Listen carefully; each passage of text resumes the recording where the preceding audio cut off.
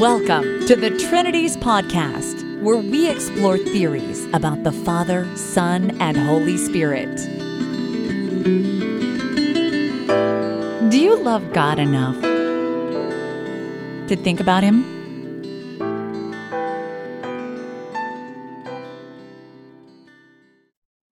Episode 94, Review of Seeking Allah, Finding Jesus, Part 2. In Part 1 of this review, Episode 93, I told you the background of Mr. Nabeel Qureshi, what the book is basically about. I tried not to give too many spoilers. And finally, I discussed that he raised some paradoxes, some apparent contradictions in classical small c Catholic Christology, which then he doesn't bother to solve, which I don't think is a good thing. In this episode, we'll move on and examine what he says about the subject of the Trinity, a subject which is foremost in the minds of many Muslims who are interacting with Christianity. So let's jump right into it. On page 191, Mr. Qureshi tells us what he was taught about the Trinity as a young person growing up Muslim. Quote, "Roughly, they taught me to see the Trinity like this. Christians want to worship Jesus in addition to God, but they know there is only one God. So they say God is at the same time both three and one, calling him a Trinity. Even though this makes no sense, Christians insist it is so. When asked to explain the Trinity, they will say it is a mystery and that it needs to be accepted with faith. As a young Muslim in the West, I set out to test this. Whenever I had a discussion about the Trinity with a Christian, the first question I asked was, 'Is the Trinity important to you?' When they replied affirmatively, I asked, 'How important?' anticipating the response that it would be heretical to deny the Trinity. The third question completed the setup. I would ask, 'So, what is the Trinity?' and would receive the rote answer that God is three in one. Then the coup de grace. 'And what does that mean?' I usually got blank stares. Sometimes people would start talking about eggs or water, but no one ever was able to explain what the doctrine of the Trinity actually meant. Three what in one what? And how is that not self-contradictory? My questions were not abstruse questions on a peripheral topic. They were simple questions of clarification on essential Christian doctrine, yet no Christian I met growing up was able to answer them. That meant every Christian I encountered bolstered what the Quran had taught me about the Trinity. It was a ridiculous doctrine that merited divine retribution." End quote. So that's a problem. It's a rather embarrassing problem for Trinitarian Christians. And when they're speaking in-house to one another, Christian theologians frequently complain about this, that Christians are Trinitarian on paper, only that they're practically speaking Unitarians in their actual belief and practice and prayer life. And yeah, on the face of it, this looks like a problem if people are just repeating words and really don't know what those words are supposed to express. So how did Mr. Qureshi get around this problem? He must have discovered what it is that the Trinity means.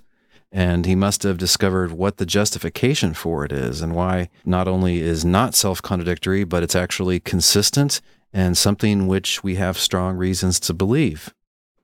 So how does he work his way out of that? Well, he tells you in chapter 33 of his book.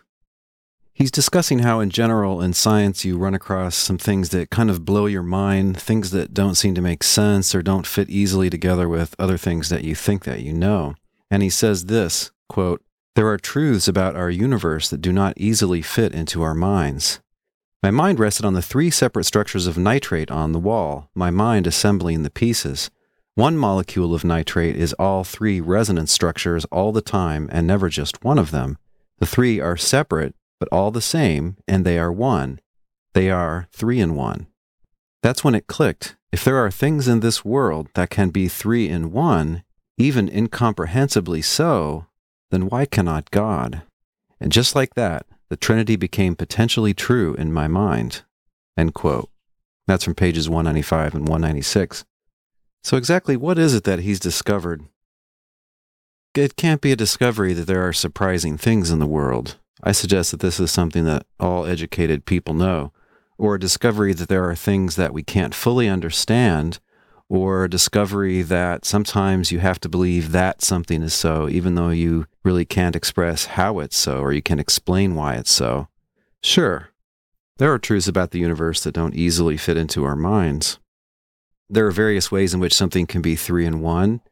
You might have three parts of a whole, for instance, or you might have something with three aspects, such as length, width, and breadth. So it's three in aspects, but it's one being. The complex entity is three parts, but one whole. Now, his nitrate example, I think, is wrong-headed. Mind you, I'm not a chemist or a son of a chemist, but as I understand it, these diagrams are supposed to be structures of molecules that can have different structures. They can be put together in different ways. These are called Lewis diagrams. And I have a link to this on the blog post for this episode at trinities.org. You can look at these diagrams.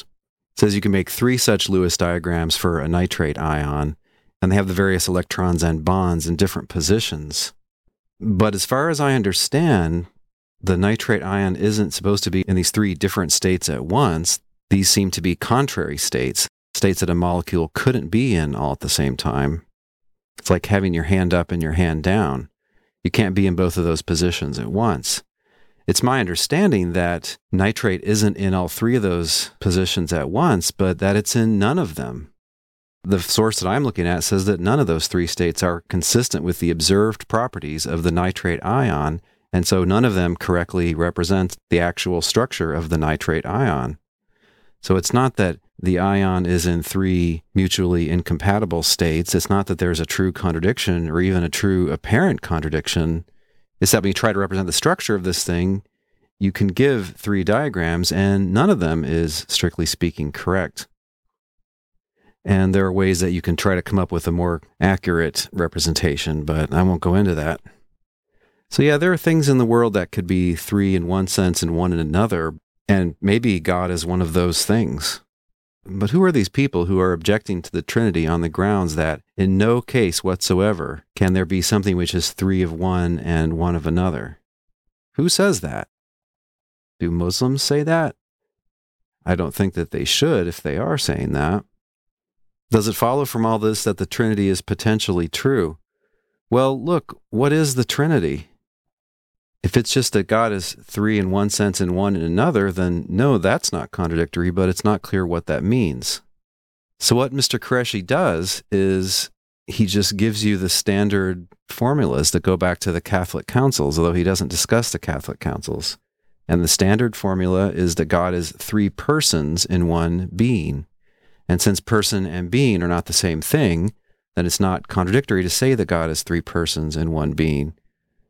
Well, but wait, that's a non sequitur. That doesn't follow. Our concept of person is one thing, let's say, and our concept of a being is another thing. But can one God be three persons in one being? It's maybe going to depend on what you mean by being and person. Here's what Mr. Qureshi says as an illustration. Quote, I am one being, a human being. I am also one person, Nabeel Qureshi. So I am one being with one person, a human being who is Nabeel Qureshi. The doctrine of the Trinity teaches that God is one being with three persons, Father, Son, and Spirit. End quote. Now let me ask, what's the relationship between this being and this person who is Nabeel Qureshi? Well, they're identical. They're numerically identical. He's identical to himself. If you point to him and say, I'm talking about that being, and also that's the person I'm talking about, you have just referred to Mr. Qureshi in two different ways, using two different terms. You could also say, I'm talking about that man, I'm talking about that student, that intellectual, that Christian. But yeah, you're just referring to one and the same thing in all these different ways. Now, Father, Son, and Spirit are supposed to be three. There are things that are true of one that aren't true of the other. In traditional Trinitarian theorizing, the Father is supposed to be in some mysterious way the source of the Son and Spirit, and the Son and Spirit are not in any way the source of the Father. Okay, well, then the three of them are different. But now one God can't be identical to three anything. Identity, numerical sameness is a one-to-one relation. A thing can only be numerically identical to itself. You can never have one thing that's identical to several things. That's just nonsense. One way to help explain this is to point out that things which are identical to the same thing have to also be identical to one another. So if A just is C, And also B just is C. In other words, A and C are one and the same thing, and also B and C are one and the same thing. Well, identity is symmetrical and transitive, as logicians say, and it follows that A just is B, that A and B are numerically one also.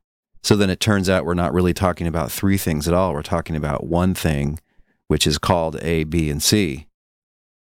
So in the case of the Trinity, for instance, if the Father is numerically identical to God, and also the Son is numerically identical to God, well, it follows logically that the Father and Son are numerically identical. Things identical to the same thing are identical to each other. This is just part of the logic of the identity relation that has been well explored by logicians and philosophers. So the analogy doesn't seem like an apt analogy. The relation between the being and the person of Nabil Qureshi is identity. The relationship between the triune God and the persons can't be identity because the persons are different from one another. Also, with respect to any one person, say the Son, the triune God is triune, the Son is not triune, right? So then you know that the triune God is not identical to the Son, nor is the Son identical to the Father. So what is the relationship between them? What is the relationship between the triune God and the persons that are in some sense in that God?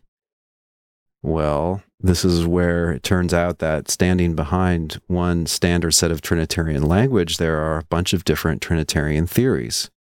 And generally speaking, they're mutually inconsistent with one another. They're contrary claims such that they couldn't all be true. Some people, like Dr. William Lane Craig, think that the members of the Trinity are in some sense parts of God. Others seem to think that they're like God's personalities or that they're modes or aspects of God.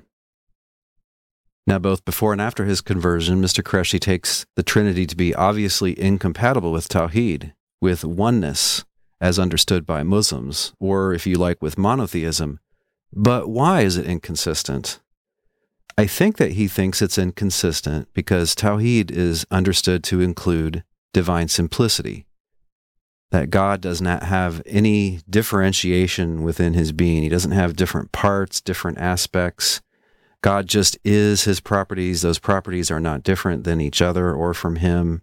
That's the paradoxical classical view of divine simplicity that goes back to Neoplatonism, but it is in fact adopted by medieval theologians in both Christianity and then also in Judaism and Islam. Wait, Christianity? Yeah. Medieval Catholic Trinitarians also affirm divine simplicity. Well, how can that be? Doesn't there have to be some threeness intrinsic to God if the Trinity is true? That's an excellent question. But my point right now is just that if the Trinity is, as is traditionally thought by medieval theologians, consistent with divine simplicity, then it looks like on the face of it, it might be compatible with Tawhid. Now, if the members of the Trinity are supposed to be parts of God, or if they're supposed to be different aspects, maybe it's not compatible with Tawhid. We can't go into it here, but on the Trinity's blog in the past, I've written some posts entitled Islam-Inspired Modalism.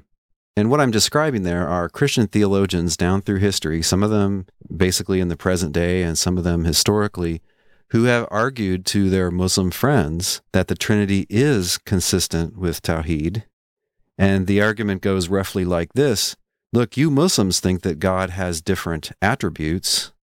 Well, the members of the Trinity are just different attributes of God. So if different attributes are consistent with monotheism, with oneness, with Tawhid, well, they just are. And so the Trinity is consistent with Tawhid. Now, I think this is what I now prefer to call a one-self view of the Trinity. Is that Mr. Qureshi's view? I don't know. I don't know that he really has a fully articulated view. What he chooses to do is kind of James White style to say, look, the Bible obviously implies the Trinity, and what's the Trinity? Well, it's three persons in one being, and that's it. Just kind of leave it there. But three persons in one being, look, that's just the start of the game. That's not the end of it. What do you mean by persons? What do you mean by being? Is it being an individual entity? Is it a universal divinity? Is it a particular divinity? Are the persons personalities? Are they modes? Are they selves? In which case they're also entities. Or are we just dealing with three somethings we know not what? So that's a piece of unfinished business. And look, here are three positive suggestions to Mr. Qureshi, to whom I wish all the best in all sincerity, and to anybody who wants to know, well, how should these traditional claims be understood? I've written a survey of recent and also historical ways to understand those formulas. You can find that by Googling Stanford Trinity. You'll find my article, Trinity in the Stanford Encyclopedia of Philosophy. You can also Google Internet Encyclopedia Trinity, and you'll find a similar article, which is shorter, by Dr. Harriet Baber from the University of San Diego. And she also surveys some of the recent theories about how to make the Trinity come out consistent and how to turn those formulas into a fully articulated and understandable set of claims that can be evaluated. Another excellent source, which is very carefully reasoned, is by my friend Dr. Daniel Howard Snyder, who is a very accomplished philosopher of religion, Christian philosopher at Western Washington University. And he wrote a piece for the Routledge Encyclopedia of Philosophy on Trinity, which goes through some of the most important recent work to try to make it all come out. I'll have a link to that on the blog post. You can find that just by Googling his name, Daniel Howard Snyder, and by looking at the papers that he's posted on his website. When we return, the issue of reliance on religious authorities.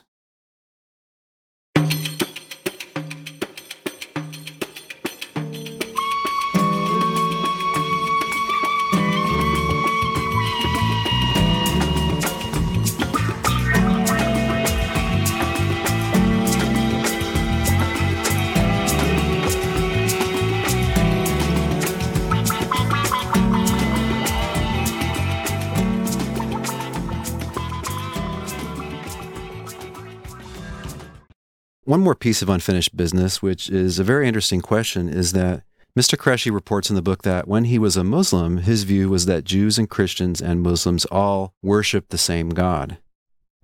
Is that still his view? Well, he doesn't say. It's actually a very sensitive question. A lot of evangelicals have gone out there and strongly insisted that, no, this is not at all the same God. The Father of Jesus is not Allah. Well, it's not so clear.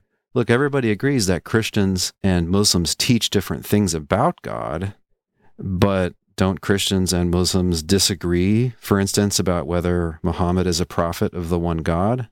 If Christians say God did not send Muhammad, and Muslims say, yes, God did send Muhammad, well, they're talking about the same God, right? And they're disagreeing about what that one and the same God did or didn't do. If Muslims are saying that God number one sent this prophet, and Christians come along and say, God number two did not send this prophet, well, there's no disagreement, right? It's consistent to say that one God sent a prophet and another God didn't send the prophet. But there is disagreement. There always has been disagreement, as I understand. Muhammad himself made overtures to various Christian people and rulers and tried to convince them that he was a prophet of the one God, the God of Abraham. He tried the same thing with Jewish communities, at least early on. It didn't work. They didn't buy it. They disagreed. They didn't say, oh, well, we think you're talking about some other deity, and maybe that deity did send you. They seem to assume, these Jews and Christians, that the Muslims were talking about the same deity, just like they said they were, and they disagreed. They say, no, you're saying that God, the one true God, sent Muhammad, and we don't think that he did.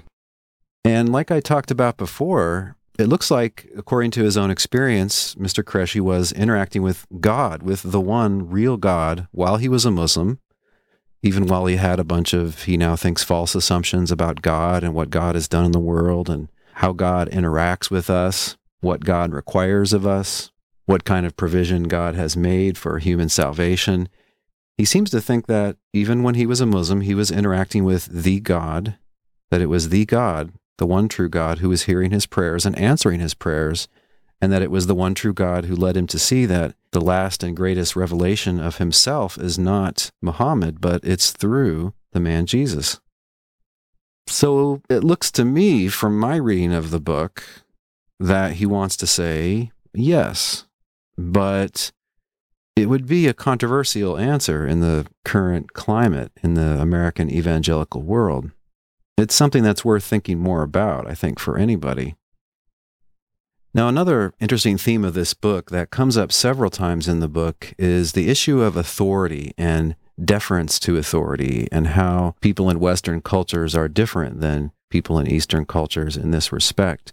So on page 179, Mr. Qureshi says, quote, "People from Eastern Islamic cultures generally assess truth through lines of authority, not individual reasoning. Of course, individuals do engage in critical reasoning in the East, but on average, it is relatively less valued and less prevalent than in the West. Leaders have done the critical reasoning, and leaders know best. Receiving input from multiple sources and then critically examining the data to distill a truth is an exercise for specialists, not the common man." End quote. In one of his several online debates that are posted on YouTube, Mr. Qureshi strongly emphasizes this point, and he makes a big deal out of the fact that he has renounced this kind of over-reliance on religious authority. He insists, he says, on thinking through things for himself. Here's what he says.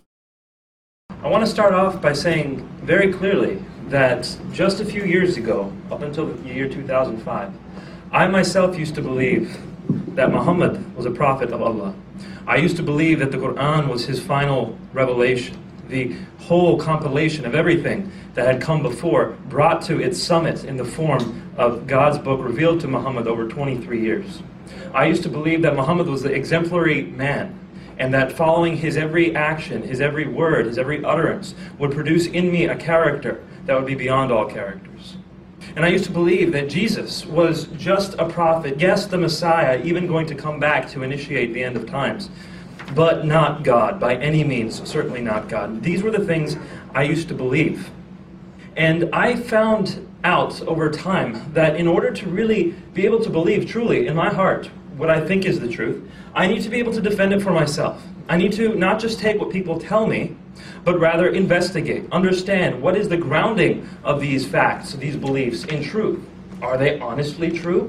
Or am I just taking them at face value because people I've respected my whole life have told me they're true?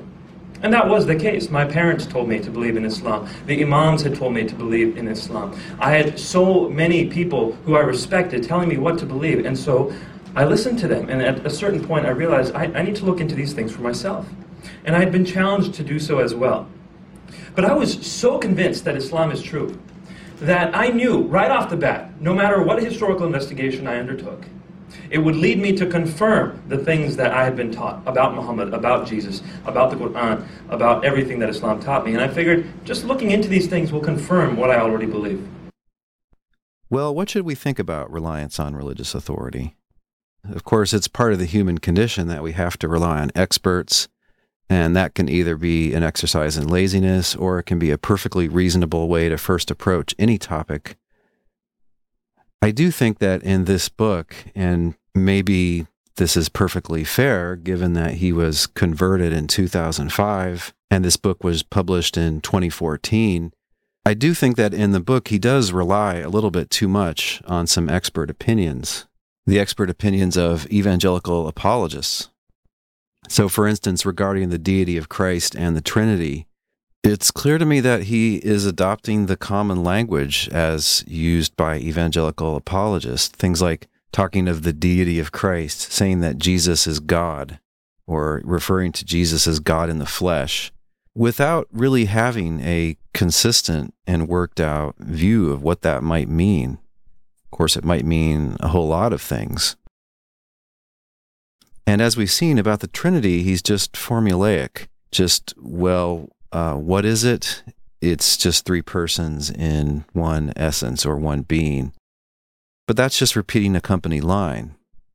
That doesn't reflect any clear understanding of what is going on with the Trinity.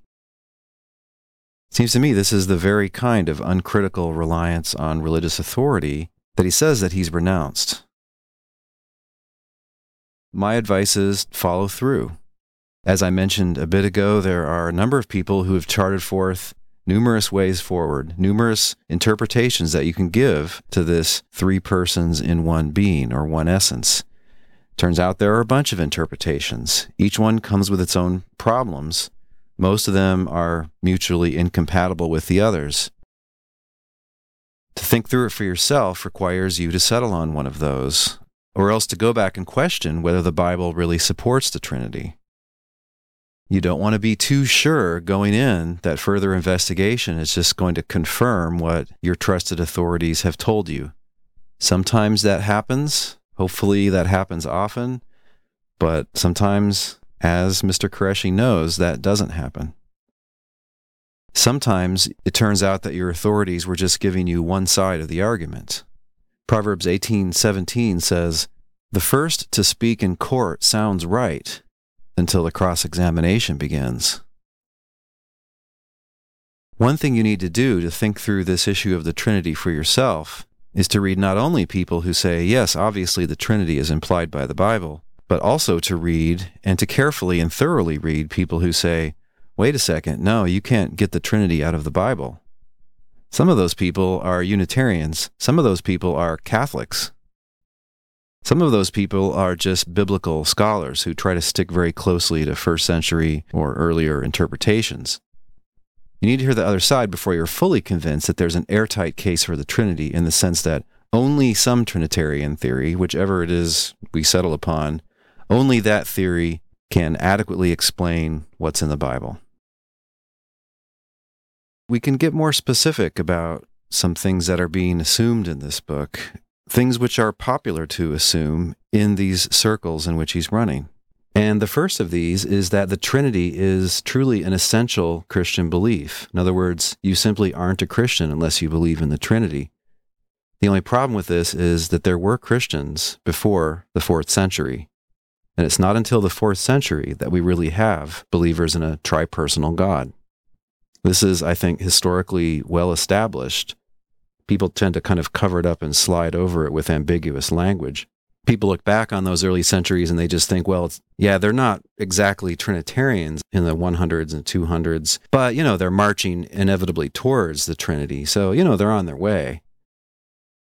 Well, on their way, I just don't see it as an inevitable development at all. When we come back, doesn't the Bible teach that one should only worship God himself?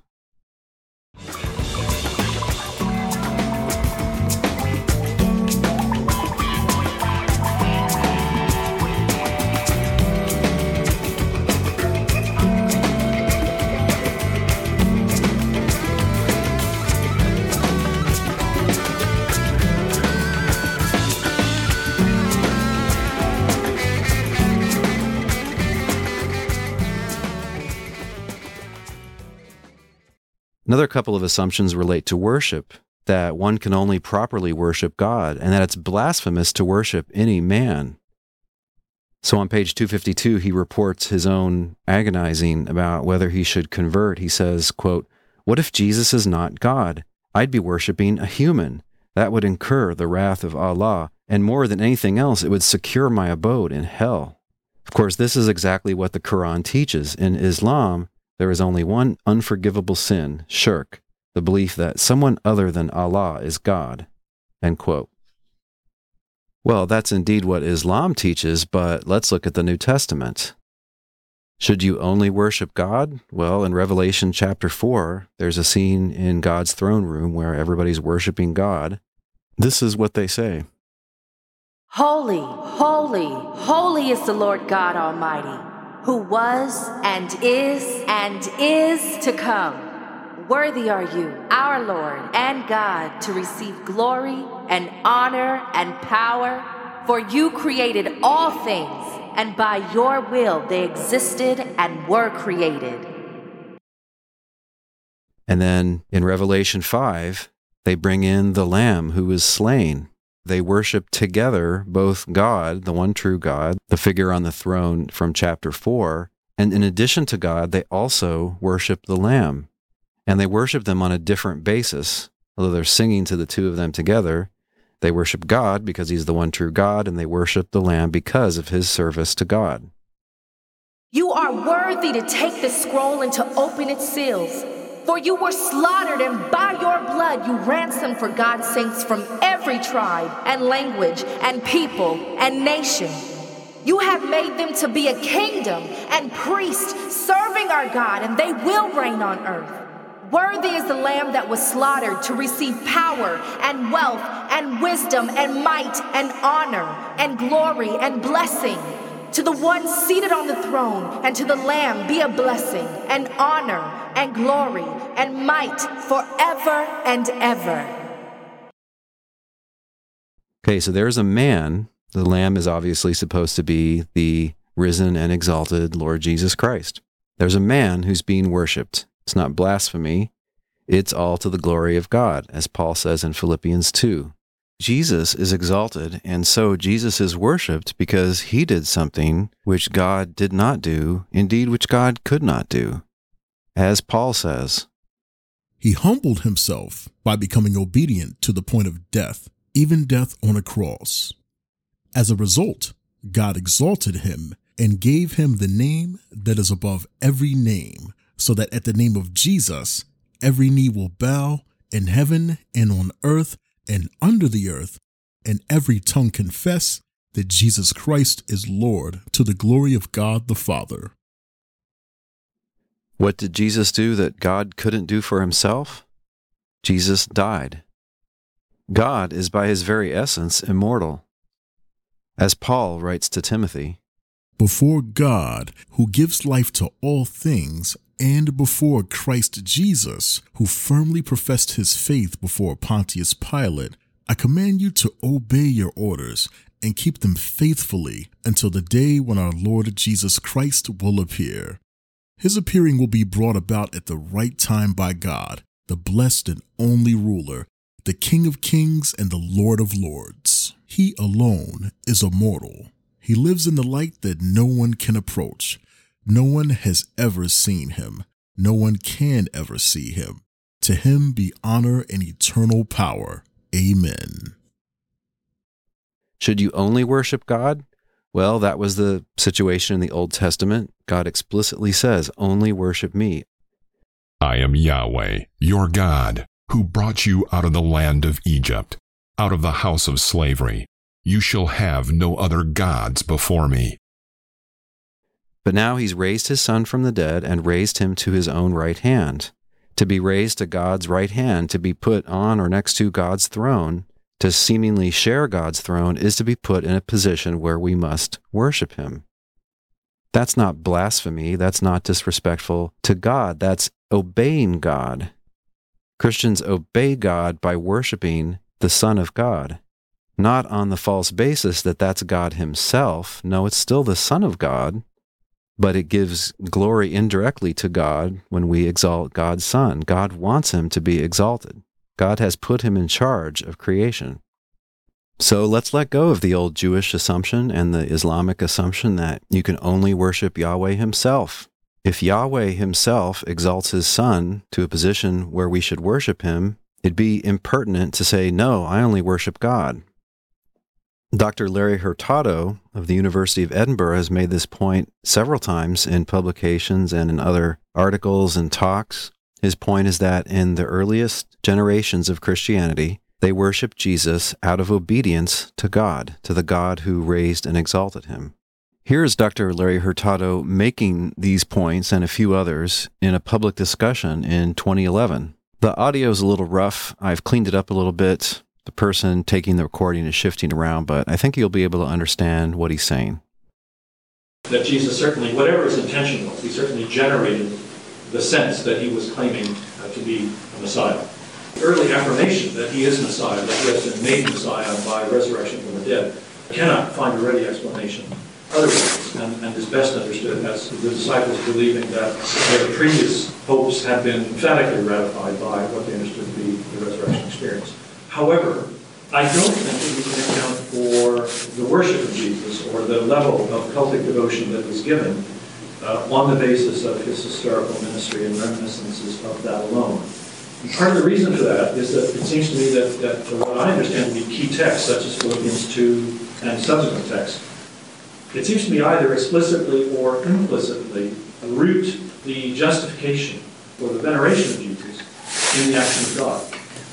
God has highly exalted him and given him a name and capability with the intention that every knee should bow, every tongue should confess. So I think that the early Christians' fundamental answer to the question, how dare you worship this figure, at the earliest moment would be because God says so, because God requires it. And to refuse to reverence Jesus is to disobey God, quite serious. And so Paul can describe, I think, the unbelieving Israel who doesn't see Jesus as blinded and as seriously disobedient to the God of their own tradition. The point is that they root it not in, we worship Jesus because he told us to do so, but we worship Jesus because God has appointed him and requires it. So I think a very theocentric, in some sense, theocentric justification for this amazingly exalted high Christology. And so I was asked to do an article on this question a number of years ago, which appears reprinted in the How on Earth book, which was, did Jesus receive worship in his earthly ministry? And I made an attempt to go through the material and provide an answer there. The simple answer that I gave was no, I don't think so. So, for example, one of the articles one of the chapters in Jimmy's Dunn's book on Did the First Christians Worship Jesus is a chapter saying, would Jesus have approved of early Christians worshiping him? He sent me these chapters as he was writing them, and I was sort of sending them back and making comments. And I remember sending this chapter back and saying, Jimmy, who cares? I don't get it. Would Jesus have approved? What difference does that make? Because the early Christians don't claim that Jesus told them to do this. They claim that God required it. And he said, yes, but if early Christians make claims for Jesus that he didn't make for himself, then the validity of those claims are called into question. I said, I don't agree with that at all. I just don't agree with that at all. Muslims always object, where did Jesus say, I am God, worship me? Well, in my view, after a lot of study, Jesus never did say, I am God himself. He claimed that I am the Son of God. I am God's Messiah. And he didn't say, worship me. The reason was he hadn't been exalted yet. Now, if you would have asked him, should the Messiah be worshipped after he's exalted, then I think he would have said yes. But it would have been super presumptuous before God had exalted him for him to say, worship me. Now, he is honored. He is given the kind of worship or honor due a king at his birth, and people do bow before him as they would bow before a king. But in my view, no one in the New Testament worships Jesus in the full-blown religious sense until after he's been raised and exalted. Then, as we've just heard, they worship Jesus in addition to God, and they worshiped him on the basis of what he had done in service to God. And indeed, they worshiped God by worshiping the Son of God. When we return to the Trinities podcast, more unquestioned assumptions in this book.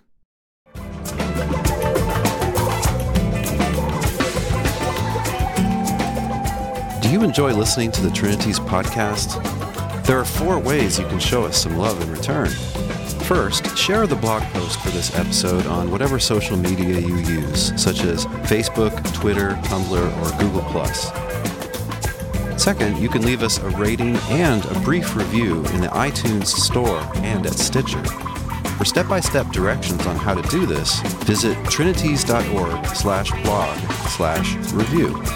Doing this will help other people who are interested in theology to find this podcast. Third, you can donate to the cause by clicking the orange donate buttons to the right of any blog post. Do you think these episodes are worth $0.25 apiece? If so, you can donate $1 each month via PayPal. And of course, any one-time gift is much appreciated. Fourth, you can send us some brief, to-the-point audio feedback for possible incorporation into a future episode. We would love to hear your question or your comment in your voice. The upload link for your audio file is on the blog post for any episode. To sum up, you can share, rate, donate, and talk back.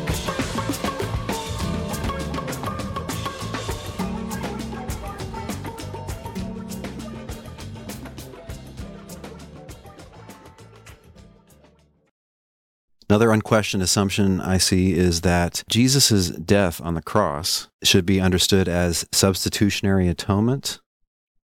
As I see it, that's a theory that's been popular since the Reformation, but I don't think it best fits the New Testament. And if I'm right, then this wasn't really a view of Christ's atonement that was taken until around the time of Reformation. Another assumption is that to be an adequate sacrifice, Jesus had to be of infinite value and so must have been divine or God himself. Here is Mr. Qureshi again in the debate that we heard from earlier. Did he claim to be God or not? If he didn't, then Christianity falls. You can't have salvation from a man's blood. You have to have salvation from someone who holds an infinite account, able to sacrifice for our sins, and that would be God alone. Does the New Testament say anywhere that the atonement could not have been accomplished by a, quote, mere man? No, it doesn't say that, nor does it say that the sacrificial victim has to be of infinite value or that only a divine being is of infinite value. These things were said, as far as I know, for the first time by St. Anselm of Canterbury. We did a couple of podcast episodes on this just recently. You can check out episodes 91 and 92 about that. Another idea about atonement that I see assumed, which I think this is an old idea, it's a bad idea, it's kind of come back recently, it's something that Tertullian fought against, but it's also something I see also quite often, for some reason, in British theology. It's the idea that God has paid for our sins himself. It's God himself who's died on the cross. Well, this is what Tertullian mocked as patripassianism. No, God didn't die. God is explicitly taught to be immortal in the New Testament. God can't die. That's what immortal means. The New Testament doesn't teach that we know how much God loves us because God died for our sins himself. No, the New Testament teaches that we know how much God loves us because he sent his one and only Son, and that Son died for our sins. As Paul says in the 5th chapter of his letter to the Romans, "For while we were still weak, at the right time Christ died for the ungodly. Indeed, rarely will anyone die for a righteous person, though perhaps for a good person someone might actually dare to die. But God proves his love for us in that we still were sinners when Christ died for us. Much more surely then, now that we have been justified by his blood, we will be saved through him from the wrath of God. For if while we were enemies, we were reconciled to God through the death of his Son, much more securely having been reconciled, we will be saved by his life. But more than that, we even boast in God through our Lord Jesus Christ, through whom we have now received reconciliation."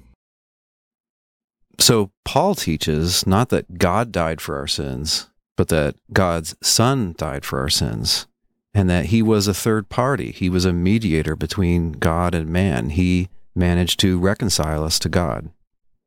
Now, among my tribe, which is American evangelicals, this is a common confusion.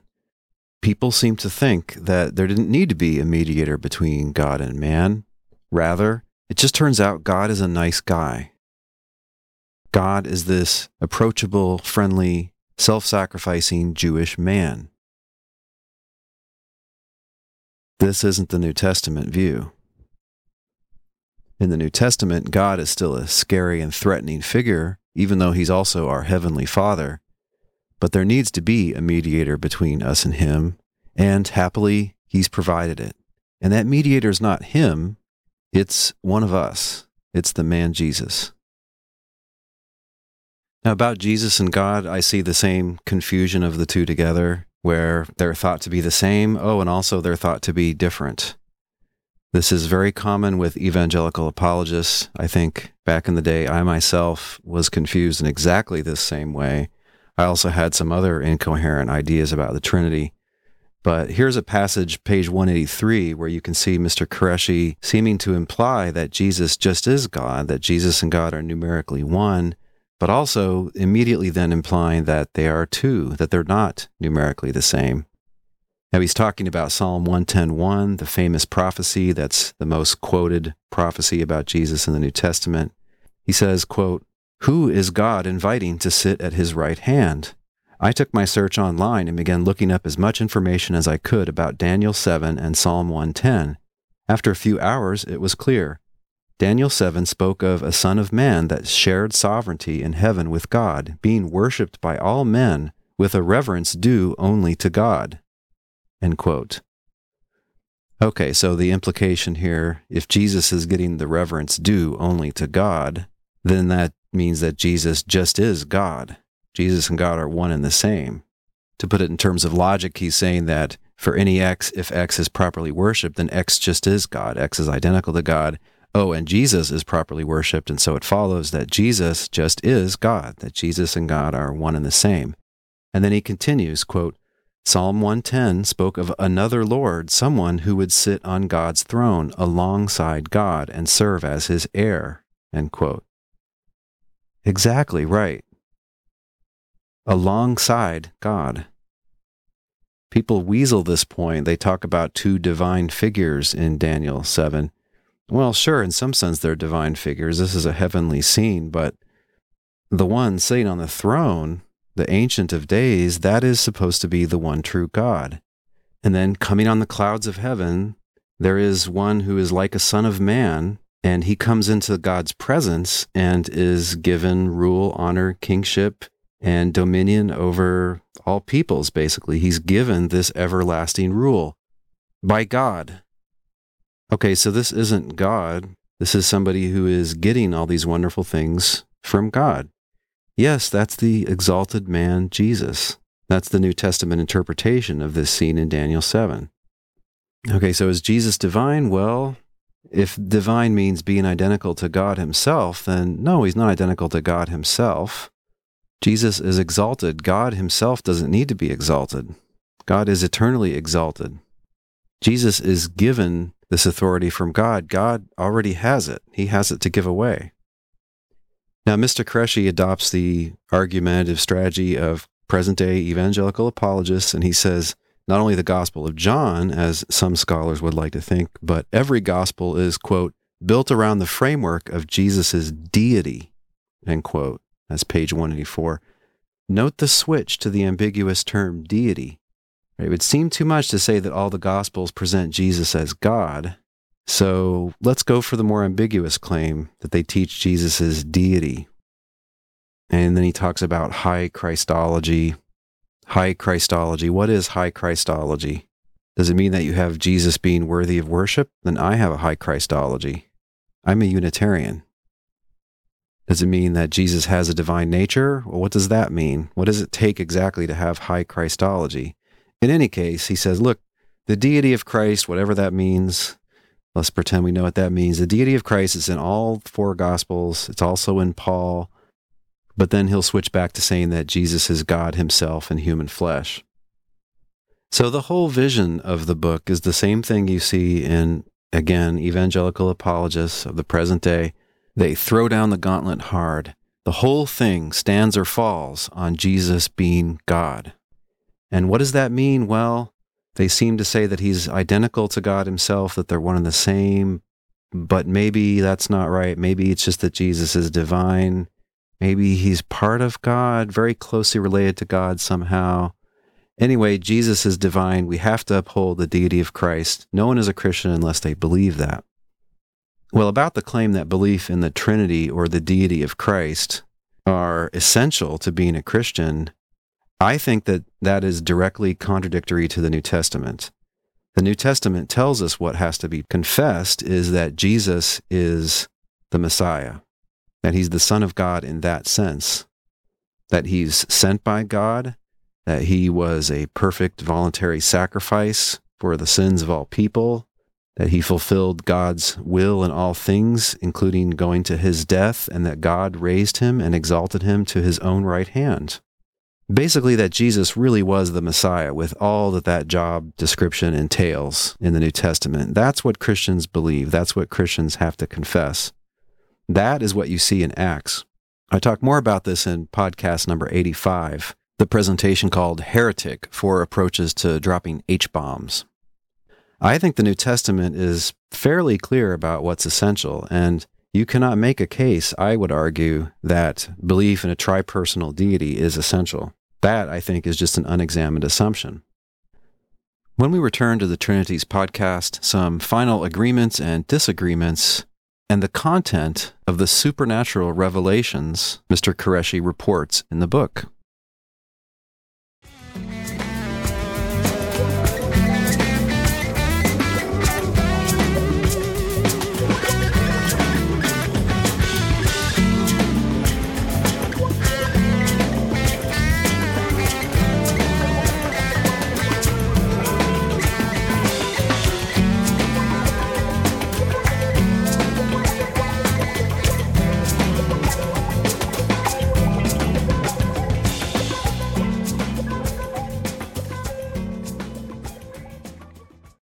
Again, I think Mr. Qureshi is correct to stop following Muhammad and start following Christ.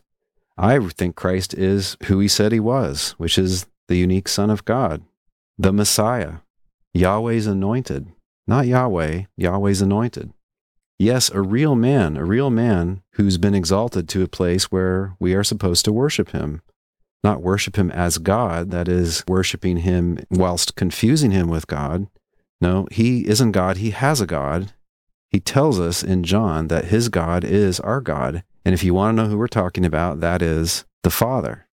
In John chapter 20, after he's raised from the dead, he says this to Mary Magdalene. Go to my brothers and say to them, I am ascending to my Father and your Father, to my God and your God. Here's the interesting thing, and here's what I want to end with.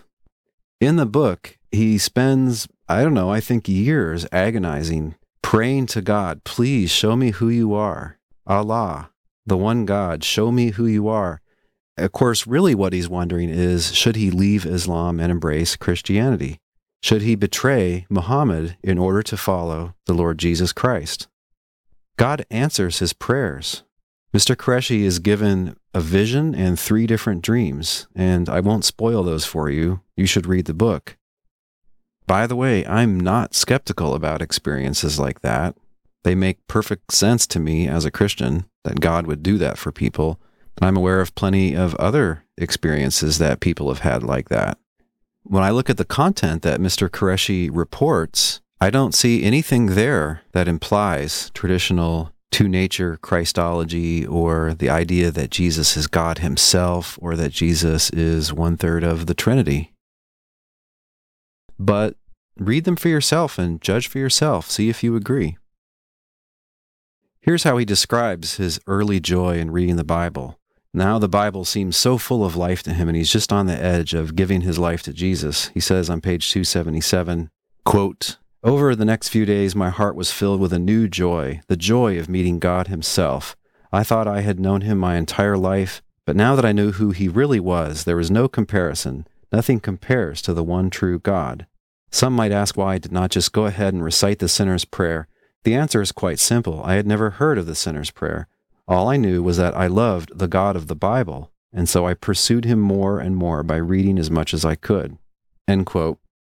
Then he continues on in this vein, and as he's describing this period in his life, he starts to alternate the words Jesus and God as if he thinks those are just 2 terms for the same one, the same being, the same deity. But then he reports his own prayer of conversion. He says that he prayed, quote, I submit that Jesus Christ is Lord of heaven and earth. He came to this world to die for my sins, proving his lordship by rising from the dead. I am a sinner and I need him for redemption. Christ, I accept you into my life. End quote. When he did that, he made the deal. Whoever calls upon the name of the Lord, in the New Testament, that's the Lord Jesus, is saved. When he made that prayer, he acknowledged Jesus as the risen and exalted Lord, the Savior of all who call upon his name. I'm happy to say that everything in this prayer is something that I completely agree with.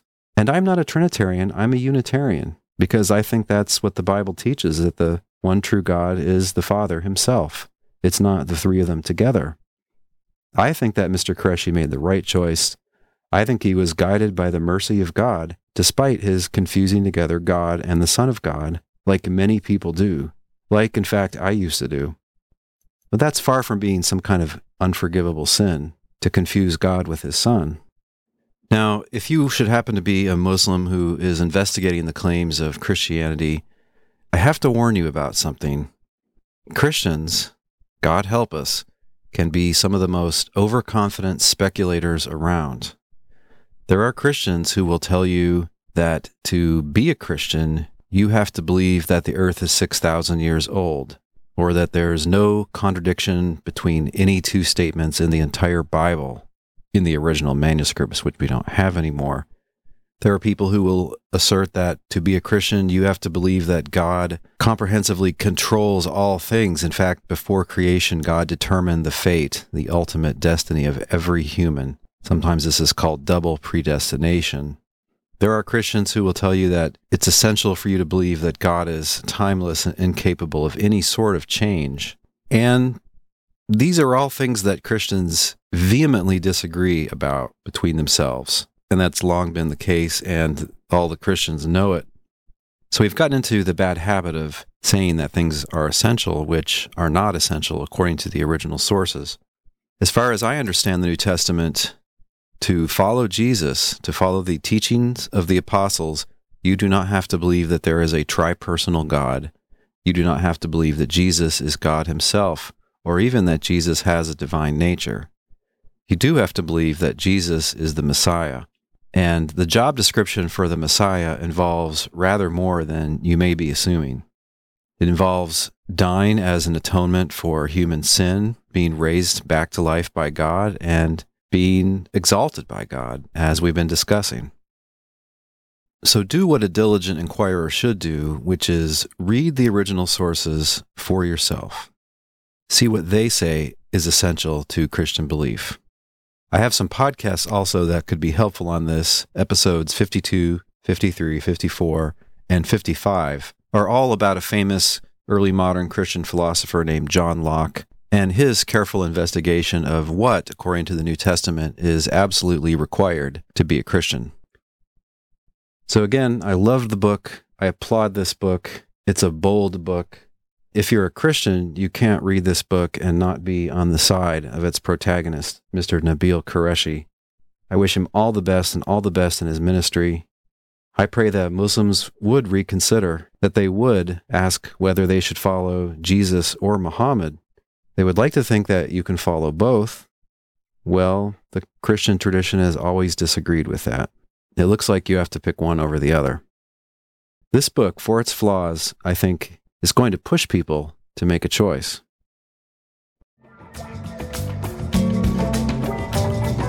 This week's Thinking Music has been Vibe Merchant by the Mind Orchestra. You can hear this entire track at the blog post for this episode at trinities.org.